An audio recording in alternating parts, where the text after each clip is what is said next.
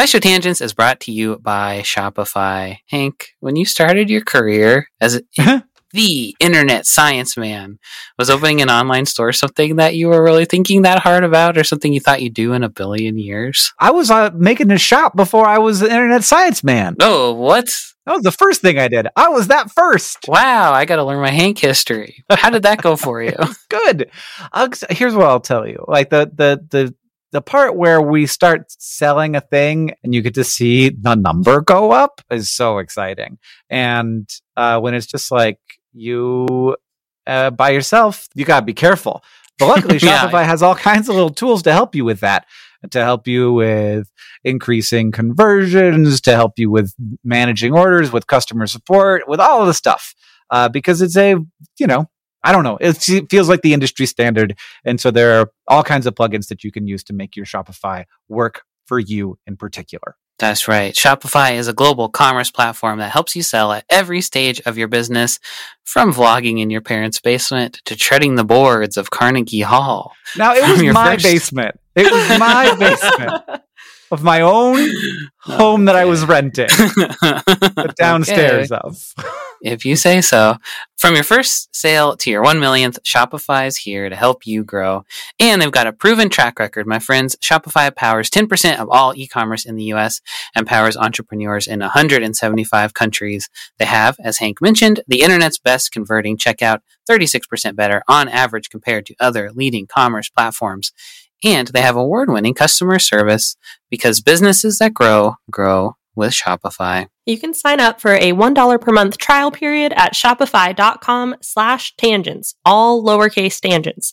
Go to shopify.com/tangents now to grow your business, no matter what stage you're in.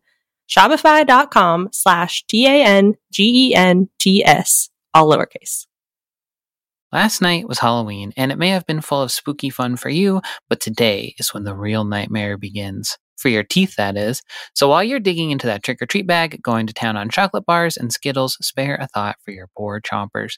And to help you do that, today we have a classic episode all about teeth. Happy day after Halloween, and see you next week.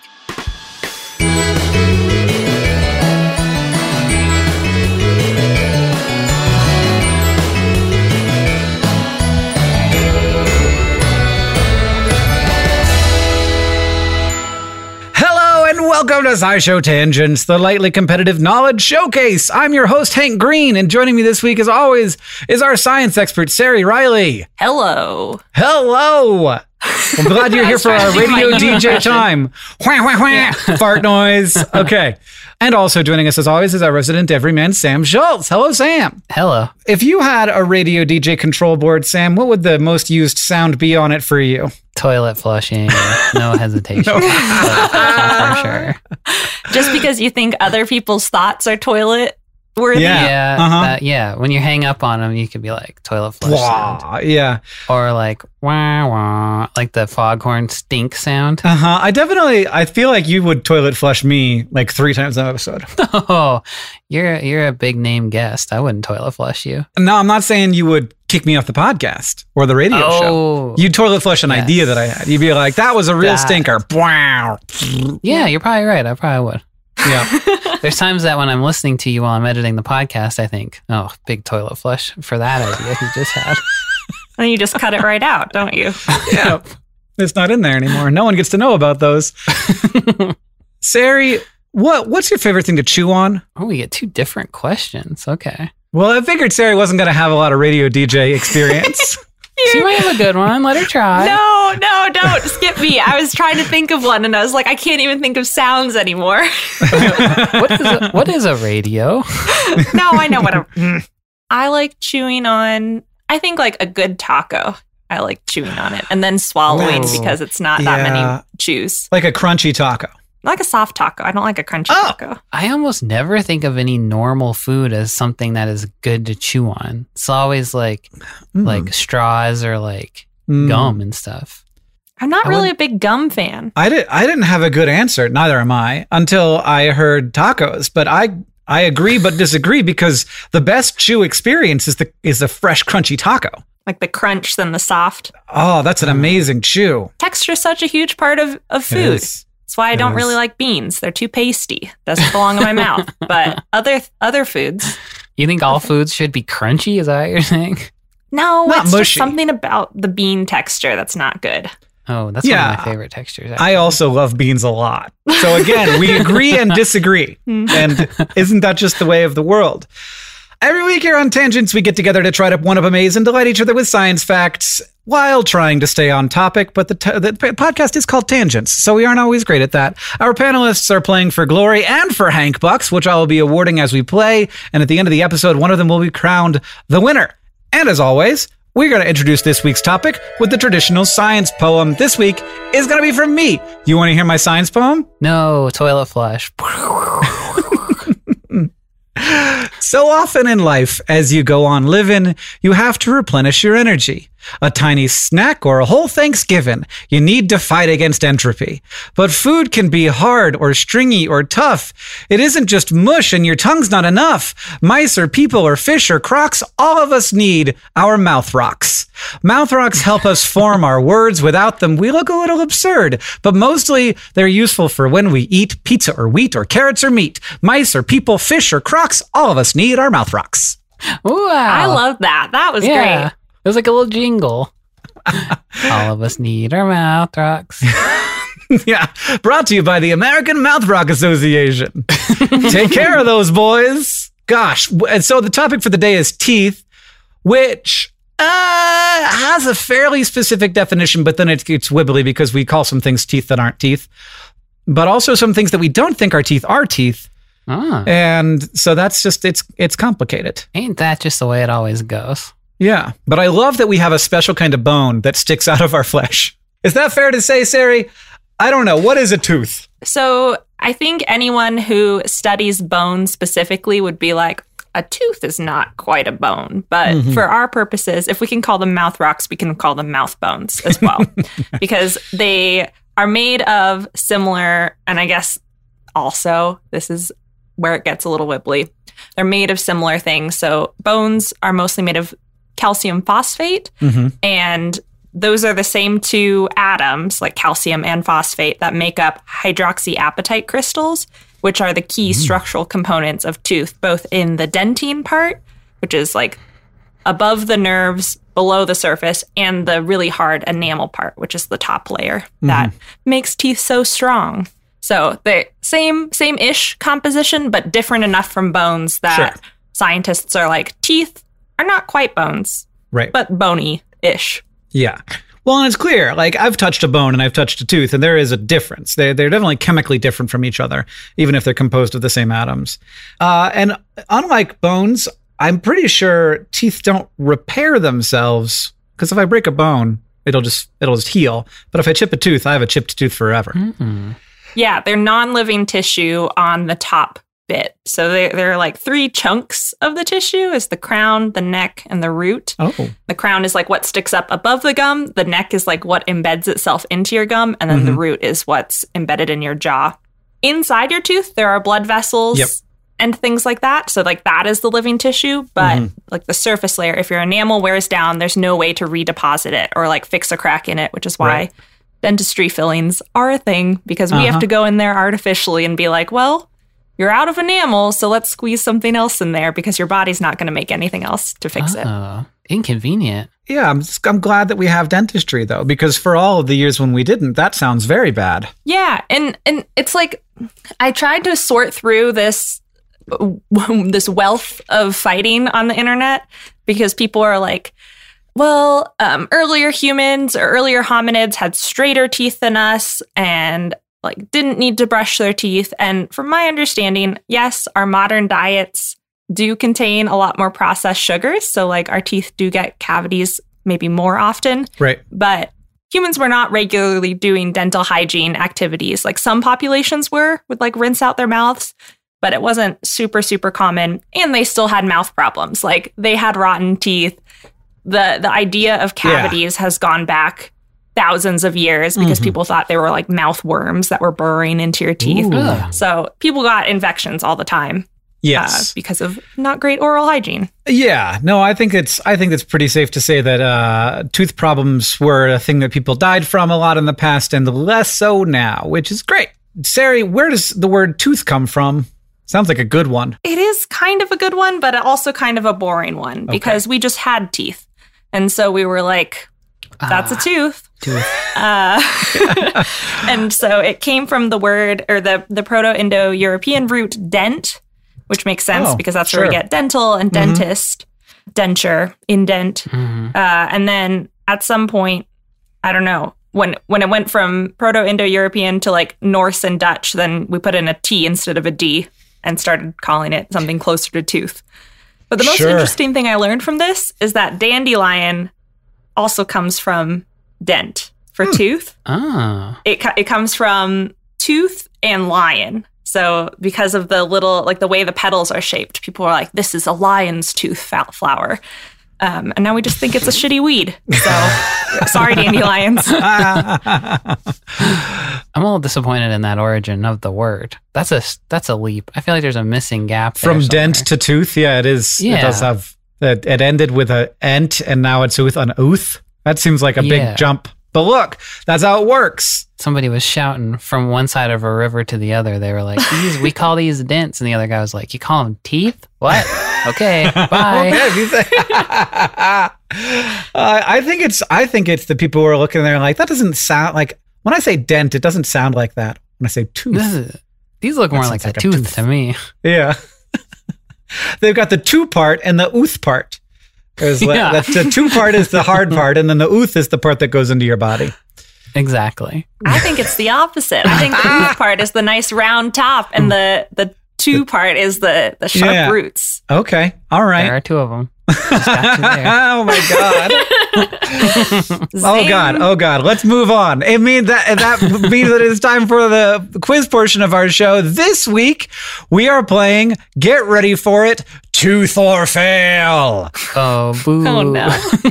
So teeth are primarily associated with vertebrates. Vertebrate because they're like bone-like, but there are invertebrates who have structures that are toothy enough that we call them teeth, even though they might not really be teeth. And of course, those teeth are particularly fascinating when we get to the world of marine invertebrates. Because of course they are, because marine invertebrates are so weird. The following are 3 descriptions of marine invertebrate teeth, but only one of them is true. Which one is it? We're going to start out with fact number 1. Chitin, a large mollusk, change their teeth with the seasons, altering the chemical composition of their teeth to withstand the fluctuations in temperature and salinity around them. Or fact number 2, the pink sea urchin's teeth are self-sharpening. They maintain their own razor-like edge thanks to the arrangement of plates that are structured to chip away as the sea urchin nibbles on coral reefs. Or fact number 3, the acorn worm has a tooth inside a tooth, forming a concentric dental structure that gathers water in the empty space, and the worm can use that to sift food through. Icky. Don't do It has a that. tooth in the tooth. So these are all teeth in quotes, or not? Well, we call them teeth, and I'd think that tooth might be a thing where there's not like a super technical definition. Okay. But they're doing tooth jobs of being a hard thing that helps you eat. So maybe some sea urchin's teeth can grow back, or if you were sharpening it, wouldn't you sharpen it to a little nub of nothing? I think that they grow. And this is also true of some animals. Rodents' teeth grow. Oh, So sure, they- right. Like a rabbit. Yeah. The beaver, for The beaver. instance. Mhm. Okay. I know chitins have very strong teeth. What do they do with their very strong teeth? They sit on rocks and they like grind and they scrape stuff up. They got to have teeth that are strong enough that when they scrape Sure. their food off of their surfaces, they don't like chip their teeth. Like I couldn't scrape my teeth on rock for very long without big consequences, but they do it all the time. And so Okay. they're fine. But I know nothing about whether they change depending on the seasons. They're tidal animals, so that makes sense. Kind of. I don't Maybe know. there's tougher stuff to scrape off of rocks in the winter or something, or Yeah, or like the seawater composition is different. So Oh, like yeah. you Right. could, your teeth could be more susceptible. Mm. The second one sounds the weirdest to me, like self-sharpening teeth. So like mouth rocks, Mhm. if you call them mouth rocks, humans developed weapons with rocks by like chipping them off to make a sharp edge. Mm-hmm. Something that wouldn't just grow sharp teeth is what you're saying. Everything else grows sharp teeth, so why doesn't this thing grow sharp teeth? Yeah, it is an interesting adaptation though, because like usually when teeth get dull, animals die or they grow new teeth. Like those are the two main evolutionary ways to get new teeth, is like either get rid of them or you just die because you can't eat anymore. So this would be a good adaptation if you needed it to like hone your teeth. Okay, what's an acorn worm? And what's a tooth inside another tooth? What does that even mean? My guess is that there's just a tooth wearing another tooth as like a little hat. But then there's a little roller coaster in there where water can go through and go, woo. Oh, okay. I think I'm going to pick the chitin one because it's boring-ish, kind of, in a convincing way. I'm going to pick the second one. Sea urchin? Pink sea urchin. Because I always want to divide and conquer, and I truly have no idea. I think it would be really cool if it was true. I'd be most excited if this one was true. That's a good way to pick them. I like that, Sari. And it is! It's the true fact! Pink sea urchins have self-sharpening teeth. They have 5 teeth that are arranged in a circle. It's kind of creepy looking. And scientists suspected that the teeth are self-sharpening, so they used a combination of mechanical testing and electron microscopy to look at how the teeth are structured. And it turns out that the tooth has 2 sides. There's a stronger side made up of calcite fibers, and the other side is made up of inclined plates that chip away when the tooth scrapes against hard surfaces. And that structure makes it so that the teeth get chipped away on one side, maintaining the sharpness of the overall tooth. They also continuously grow, so even as it chips away, there is still more tooth left for future times when the sea urchin will continue to need to eat. Imagine if our mouths just had a ring of teeth. I can't even. Oh no! Because there's like they have a ring of teeth. It's ring not of teeth. 2 layers. It's just a tooth circle. Where are they even keeping their mouths? Oh, little butthole mouth. Yeah, in the middle. Butthole mouth. I see. They actually have a separate butthole. Oh, really? That's on the top. Yeah. But I got in trouble because I thought that was the case. And I made a TikTok where I talked about how starfish poop out of their mouths. And the lovely people at the Monterey Bay Aquarium were like, nope. And then he showed me a starfish pooping. Cool. I was wrong. That should be a much more widely circulated thing. I feel like I've never seen a starfish poop. I've never seen a sea anemone poop. I just like spew out these facts about mouths and butts, but we need more documentation of things pooping so that we know which hole it comes out of. Every animal's Wikipedia page should have a video of it eating and a video of it pooping, just so you know for sure. That'd be great. Where it comes from. That's the kind of information we need to know. What hole does it come from? This can be your science coffee table book. Well, I've got a great name for it. Now that I have a great name, we're going to have to do it. It's called Poopy Peepedia.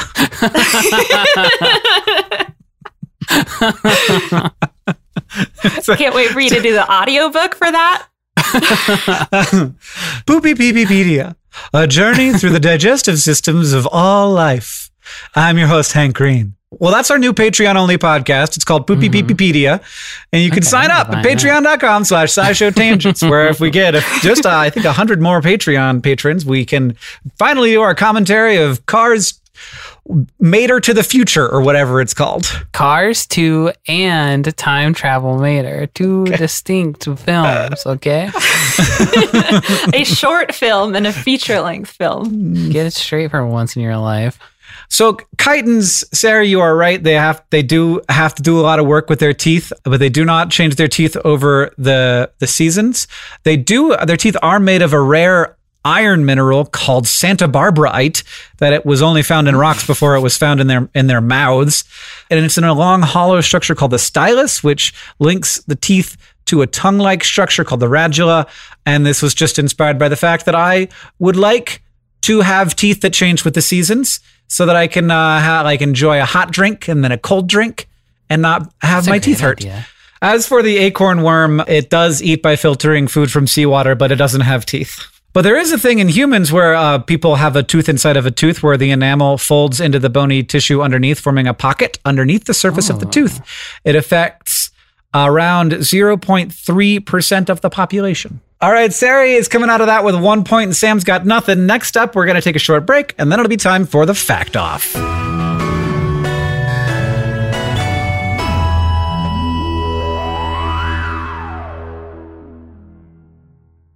SciShow Tangents is brought to you by Rocket Money, a personal finance app that finds and cancels your unwanted subscriptions, monitors your spending, and helps lower your bills.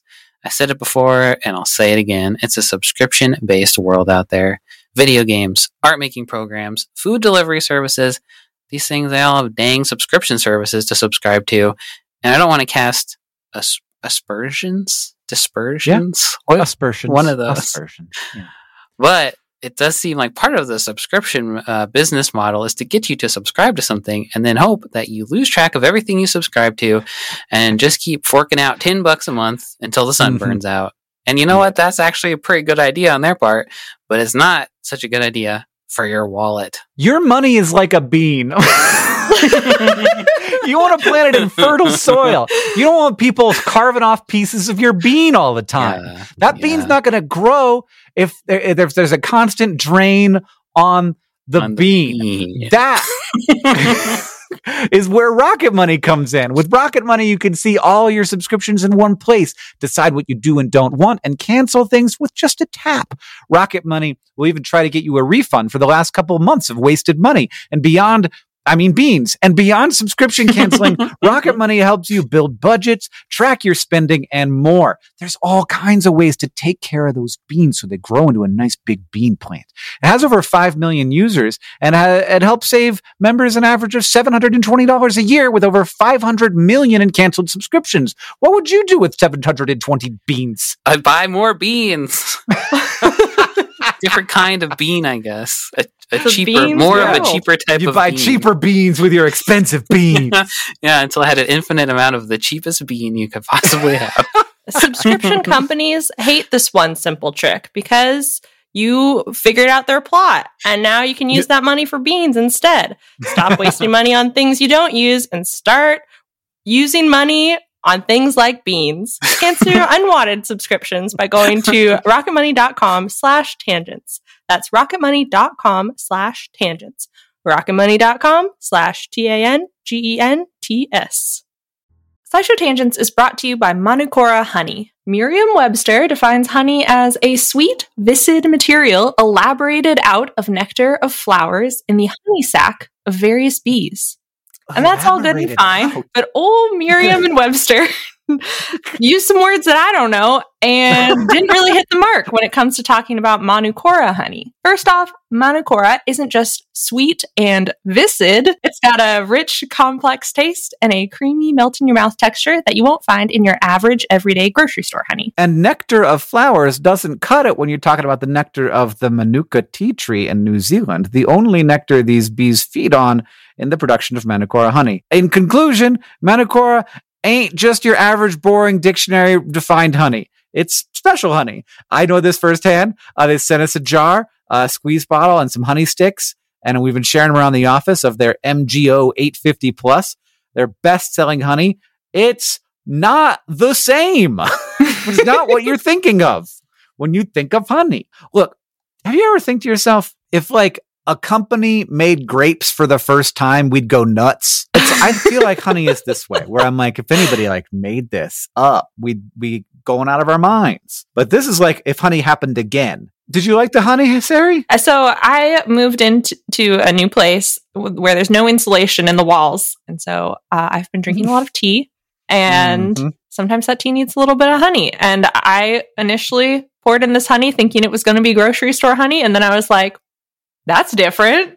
And now it's a little breakfast treat. It's a great breakfast treat because it's a little it's for toast. I could put this on my butter toast and I'm like, ooh, I'm having an experience. So Merriam-Webster also defines ultimate as the best or most extreme of its kind. Now that one fits Manukora to a T. Indulge in the best or most extreme sweet viscid material elaborated out of nectar of flowers in the honey sac of various bees from Manukora.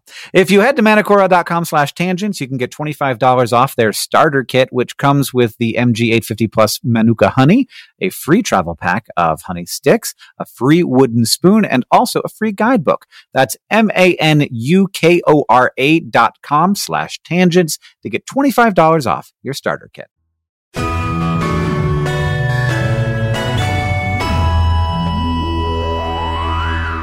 Welcome back, everybody. It is time for the Fact Off. Our panelists have brought science facts to present in an attempt to blow my mind.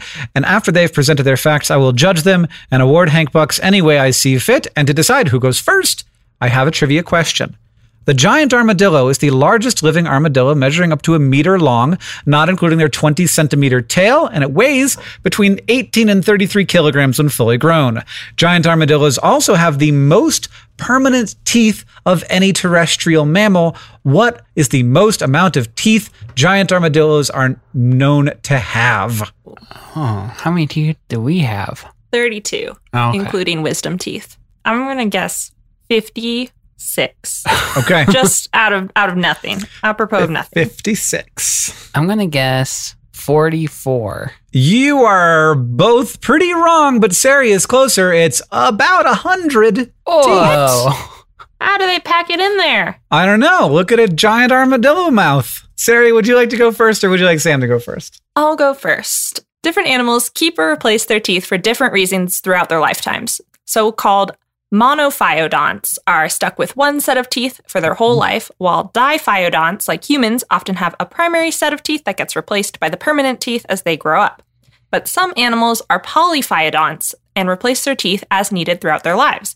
But they all have slightly different strategies. So sharks, for example, have multiple rows of teeth like a rainbow, and when they lose one from the outermost row, which can happen as often as every week or so, the teeth from the inner rows shift over to fill the gap.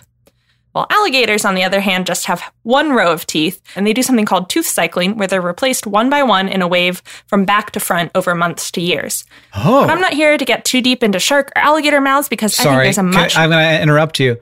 Did you just tell me that alligators have a conveyor belt of teeth? Is that what you mean? Like they start in the back and they move to the front? They don't move to the front. They like lose their teeth in a wave. So they like start losing them towards the back. Oh. And then they lose them one by one. Also, you shouldn't get too deep into alligator mouse. That's dangerous. Ha ha ha ha ha. Well, okay. I'm not getting into it because it's dangerous and because I think there's a much weirder animal out there with fun, weird polyphyodont teeth, piranhas, and the closely related pacus. They're famous for having very sharp chompers and eat all kinds of meat or plant matter.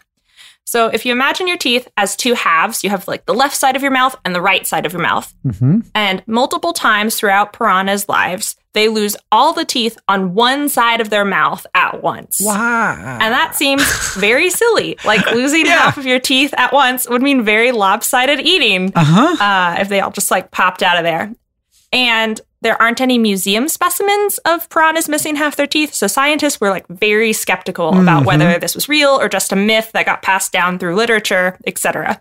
But in a 2019 study, a team looked more closely at piranha mouths, including using imaging techniques like CT scans, which are basically fancy x-rays, and found a couple things. One, that all of the teeth on each side of the mouth interlock, making it physically impossible for just one tooth to pop out if it's dull or otherwise bad. And this interlocking of teeth also creates a much stronger chomping surface because it distributes the pressure across the whole half of the mouth rather than one single crackable tooth. And this lets piranhas tear through carcasses or crack on seeds or whatever they come across with less risk. And number two, as the old dull teeth are reaching the end of their lifespan, the new sharp teeth layer is right underneath them. The article described it as the new teeth were wearing the old teeth like hats. When the old teeth pop off, the new ones are already underneath and sharp and ready to go. They're never left with bare gums like humans losing teeth. Wow. So even though it takes quite a lot of energy to grow half a mouth of replacement teeth multiple times in their lives, they've made an evolutionary trade-off for super chomping power. Great. Always sharp teeth, at least on one side. You know, I've seen a lot of people being worried about piranhas because it's kind of a scary name. They eat a lot of meat. And I've just looked at, I think probably my first ever picture, a close-up picture of piranha teeth, and I'm terrified. They are cartoonishly evil looking.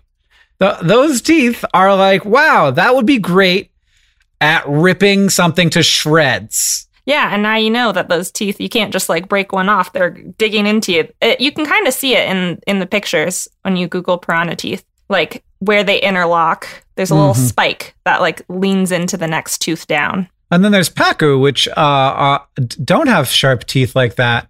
They appear to have teeth that look like mine, which also is upsetting. Do they do the same thing? Yeah, they're related to piranhas. So their teeth are also interlocked and also fall out half at one time. All right, Sari, that was exceptionally good. Sam, what do you got for us? That was exceptionally good. Oh, no. Yes. I liked it. Okay. So, hey, when you think of your average baby, of any species, not just a human baby, what do you think of? I'm averaging all babies together of all species. That's going to freak me out. That's going to be a freaky thing. Every baby averaged together. Uh-huh. Are we counting fish? What are we counting? No. I shouldn't have said of any species. Let's just do mammals. How about big eyes, big head, gummy mouth. Mm-hmm. Gummy mouth, eh?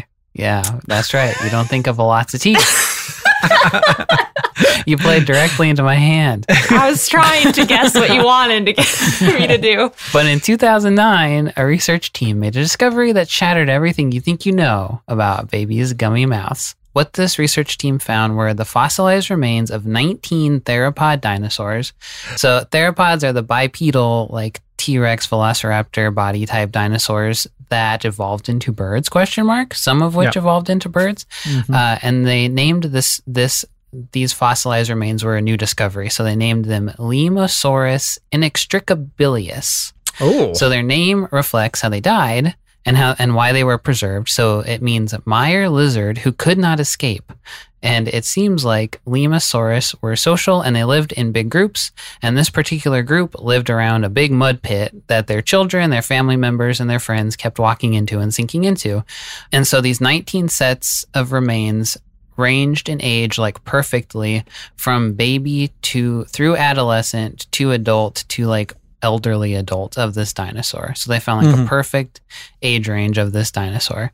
So the find provided a look at the entire life cycle of this species all in one place, which is super uncommon and really cool. And for the most part, the skeletons reflected all the normal things you would expect to happen as an animal grows into an adult, except for one pretty huge exception. Baby Lemursaurus had a mouthful of sharp teeth, and the adults were completely toothless. In fact, their mouths seemed to transform into what we would recognize as like a beak, maybe like a duck beak kind of. Since they could trace basically the entire growth cycle of the dinosaur, they could see it losing teeth in each step that it got older. It started with 42 teeth and then had 0 teeth by the time it was an adult. So they looked at the chemical composition of the bones, and they found that the isotopes in the older Lemursaurus bones match other dinosaur herbivores, but baby Lemursaurus had a whole bunch of isotopes, which is more common, I guess, in predators or things that eat like insects and all kinds of stuff. Mm-hmm. Also, they found that older Lemursaurus had gastroliths, which are like the rocks that certain animals, most notably birds, swallow to help with their digestion, but the younger ones didn't have any. So the researchers think that the animals shift from predator when they're younger to eating plants when they're older. They don't think that they were insectivores because lemursaurs were probably too big to be insectivores when they grew up. And the adults just went totally vegan when they were grown up. So they think this happened to make sure that the babies could get all the nutrients that they needed, since the adult animals weren't going after the same food sources as the babies. So they could just chow down on whatever they wanted to until they grew up. And then they're just like, oh, it's time to eat plants. And that's something that I think happens in other animal species today. The paper cites catfish that turn from predators when they're babies to filter feeders when they get older. So I think for similar reasons, possibly. And since this was the first time this was discovered, like a toothy dinosaur turning into a beaky dinosaur, they don't know if it's like that's where beaks come from or anything like that, but it might be. So we need to find more pits full of dead dinosaur families to find out if that's the case. Thank you for your sacrifice, dead dinosaur family. That's so cool. It's super weird, and it's also like the idea of all of these like babies running around eating up lizards and insects and stuff. There's somebody who's done a little cute art of baby Lemursaurus with these giant eyes with just like a lizard half in its mouth. It makes me want to give them a cuddle, but they had little needle teeth, so that's you can wait till they're older and then you can cuddle them. Exactly, and they'll just give you a little gumming. Yeah, I do like the personality implications too, that like these babies are frantically running around and just like eating whatever they can, so they need sharp teeth, and then the adults are like, I don't have the energy for that. I'm going to eat this leaf that I don't have to hunt. It's just here because I feel the same way about my excitement for getting food. So, why doesn't this happen to people? Where we've got little 2-year-olds running around with needle teeth and us just with beaks grinding up. Give me applesauce. So that leaves me with Sari telling me about how piranhas lose one side of their teeth all at once, and then their teeth wear tooth hats, and then Sam with a species of dinosaur that has meat-eating, tooth-having babies and beak-having herbivore adults. I like them so much. Any final words? Well, I mean, you said hers was outstanding or something like that, so just give it to her. Well, I like yours a lot too, but the thing is that if I give you equal points, Sari does come out the winner. Oh, that's fine. I think that is what is going to happen. Sari, congratulations! Thank you. I needed redemption after my very poor performance last week. You did have a lot of misses last week. It's time now for Ask the Science Couch. We've got a listener question for our couch of finely honed scientific minds. This question comes from Care Bear Ritual. How do braces even work? Why do we need to wear retainers after wearing braces? How do braces even work? I kind of have a vague idea of this, which is that if you put pressure on the bones of your jaw, the bone will erode where the pressure is being put, and then bone will reform where there is no pressure. Your mouth isn't laid out by a blueprint. It just does whatever makes sense for what's going on there. So if you push stuff around, your bones actually reshape and reform. And that should be a reason why we wouldn't need a retainer. But apparently you do still need a retainer, as I am evidence of, having had braces and do have much straighter teeth now, but they have floated back a little bit to be kind of crooked, especially on the bottom. So Hank's basically right. And I think that you said it in a very matter-of-fact way, and I was probably going to say it in a very matter-of-fact way, but listening to you say it, it's very weird that your mouth dissolves the bone and then adds more bone. Mm-hmm. But that's basically right. I'll just add more sciencey words to Hank's description. So underneath our gums, there is a membrane called the periodontal membrane, which surrounds, I think, the root of the teeth. I've not gone to dental school, so this is from basic research. Yeah. The combination of that membrane and its contact with the alveolar bone is what positions the teeth within your jaw, within your mouth. And so braces, when you put them in, you put pressure on different sides of your teeth, and it causes one side of the tooth to compress against one side of the periodontal membrane, which creates a little bit of empty space on the other side. And so there are two types of cells that are in your body all the time because bone is living tissue. There are osteoblasts, which are bone growing cells called deposition. So you have to deposit more bone tissue. And then there are osteoclasts, which are bone destroying cells and reabsorb bone tissue. And so then those cells are just I'm going to spew more bone into the empty side. And I'm going to break down cells on the compressed side to try and relieve this pressure. And in that process, your teeth gradually move because bone is being created and destroyed in your jaw. Wow. And then the retainer is for that reason, because after you've applied pressure, my guess is that your mouth applies pressure in natural ways as well. So just your teeth and your mouth structure probably puts pressure in some certain ways that gaps more naturally form. And then bone tissue just gets produced there, because that's what it's been doing your whole life. And that's what leads it to a crooked conformation. It's the lowest energy state of your mouth. That I'm not sure, but it makes sense logically in my head. That also makes sense to me too. And then a retainer or Invisalign or braces or anything. A retainer is just theoretically just to keep your teeth where they are. And then braces, the reason it hurts is because you have to put pressure on your bones, enough pressure to dissolve them. That's a significant amount of pressure. If you want to ask the Science Couch your question, follow us on Twitter at SciShow Tangents, where we'll tweet out topics for upcoming episodes every week. Thank you to at Adam Moskowitz, at Shrew Sophie, and everybody else who tweeted us your questions for this episode. If you like this show and you want to help us out, it's very easy to do that. First, you can go to patreon.com/SciShowTangents. You can become a patron and get access to things like our newsletter and our bonus episodes and our brand new podcast, Poopy-Pee-Pee-pedia.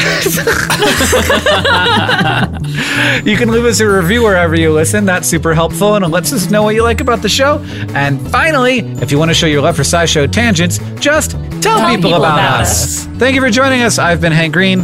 I've been Sari Riley. And I've been Sam Schultz. SciShow Tangents was created by all of us and produced by Caitlin Hoffmeister and Sam Schultz, who edits a lot of these episodes. Our social media organizer is Paola Garcia Prieto. Our editorial assistant is Debuki Chakravarti. Our sound design is by Joseph Tuna Medish, and we couldn't make any of this without our patrons on Patreon. Thank you, and remember, the mind is not a vessel to be filled, but a fire to be lighted.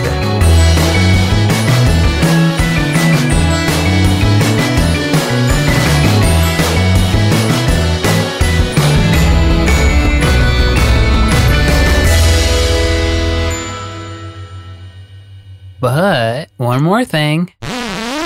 In 2015, researchers from Quinnipiac University reported that in communal bathrooms, which had an average of 9.4 occupants per bathroom, it's a lot of people per bathroom, fecal bacteria were found on 54.58% of toothbrushes. However, as the American Dental Association notes, there is no evidence that this contamination leads to bad health effects. And they note that it's better to leave your toothbrush stored in a way that exposes it to open air, because some kind of closed container is exactly the kind of place bacteria like to grow. And they also discourage the use of microwaves and dishwashers to clean your toothbrush, but I don't know why that one. That seems like it would be fine to me. Melt your toothbrush, I guess. So there you go. You can have all the poop on your toothbrush you want to, and it's fine. I don't think that's what they said. Oh, okay. Just stick your toothbrush in the toilet and swish it around and then brush your teeth. You know all that toothpaste that you swallow? Well, it's in your poop now. Just use it again. Don't let it go to waste in this economy.